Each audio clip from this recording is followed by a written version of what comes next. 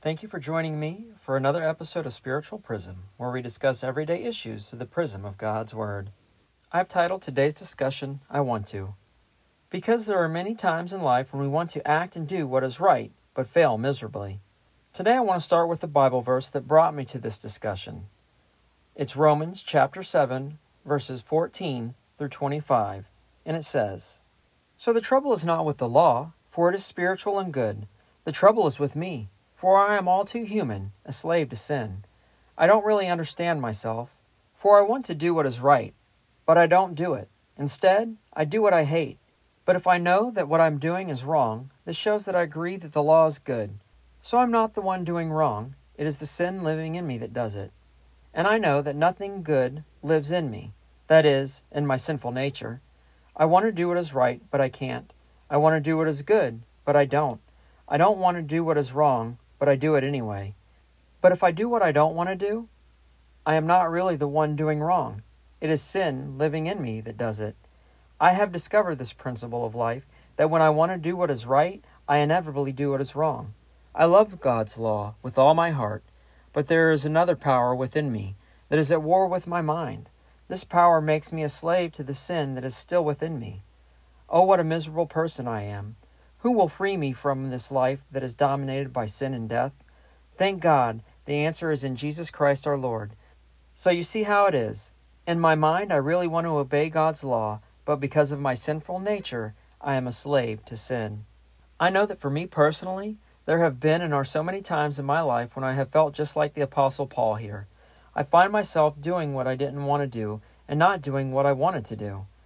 There have been so many times in my life when I said, I wish I wouldn't have said that, or I wish I didn't act the way I did, or oh man, why did I do that? I'm sure we have all felt that way at one point or another in our lives, and if we are being honest, probably more times than we would like to admit. I have to give Paul credit here. He was big enough to admit this truth not only to himself, but to the billions of people who have read this verse in the Bible and will continue to read this verse in the Bible for years to come. It's not easy to admit our faults or when we're wrong, especially if what we have done is not technically breaking any laws. I love what Paul says here. I have discovered this principle in life that when I want to do what is right, I inevitably do what is wrong. Sounds real familiar to me. Obviously, Paul is not saying here that everything he does is wrong, but like us all, he is saying when there is something that we know we shouldn't be doing, but do it anyway, we have failed miserably. There is a multitude of things that could cause us issues, and what is an issue for one person may not necessarily be an issue for another person. But if there is a conviction in our own heart, and we know it's wrong for us, and still do it anyway, well, we fail, and are ultimately doing what we didn't want to do. Paul realized that no matter how good someone wants to be, inevitably they are going to do what is wrong. It's because we are human and have a sin nature. Paul even goes on to say that we are slaves to sin and dominated by it in this life. It's so true. We are attacked at every angle. Satan is a master at finding and exploiting our weak spots. Paul says he loves God's laws with all his heart, but he is at war with another power in his mind. He is of course speaking of our sin nature. How many times have you felt just like Paul and had a war going on in your mind? I know for me personally, it happens all the time. I wish I could say it never happens to me, but of course I would be lying and finding myself doing what I don't want to instead of doing what I should, which is what this discussion is all about.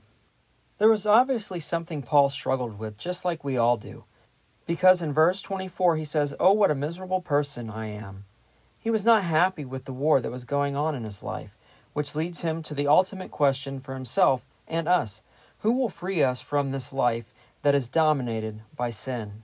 It doesn't matter if you're a believer or not. Sin and wickedness is taking place all around us, and even in our own lives. For many, it is a tenacious struggle, and for others, they just try and sweep it under the rug.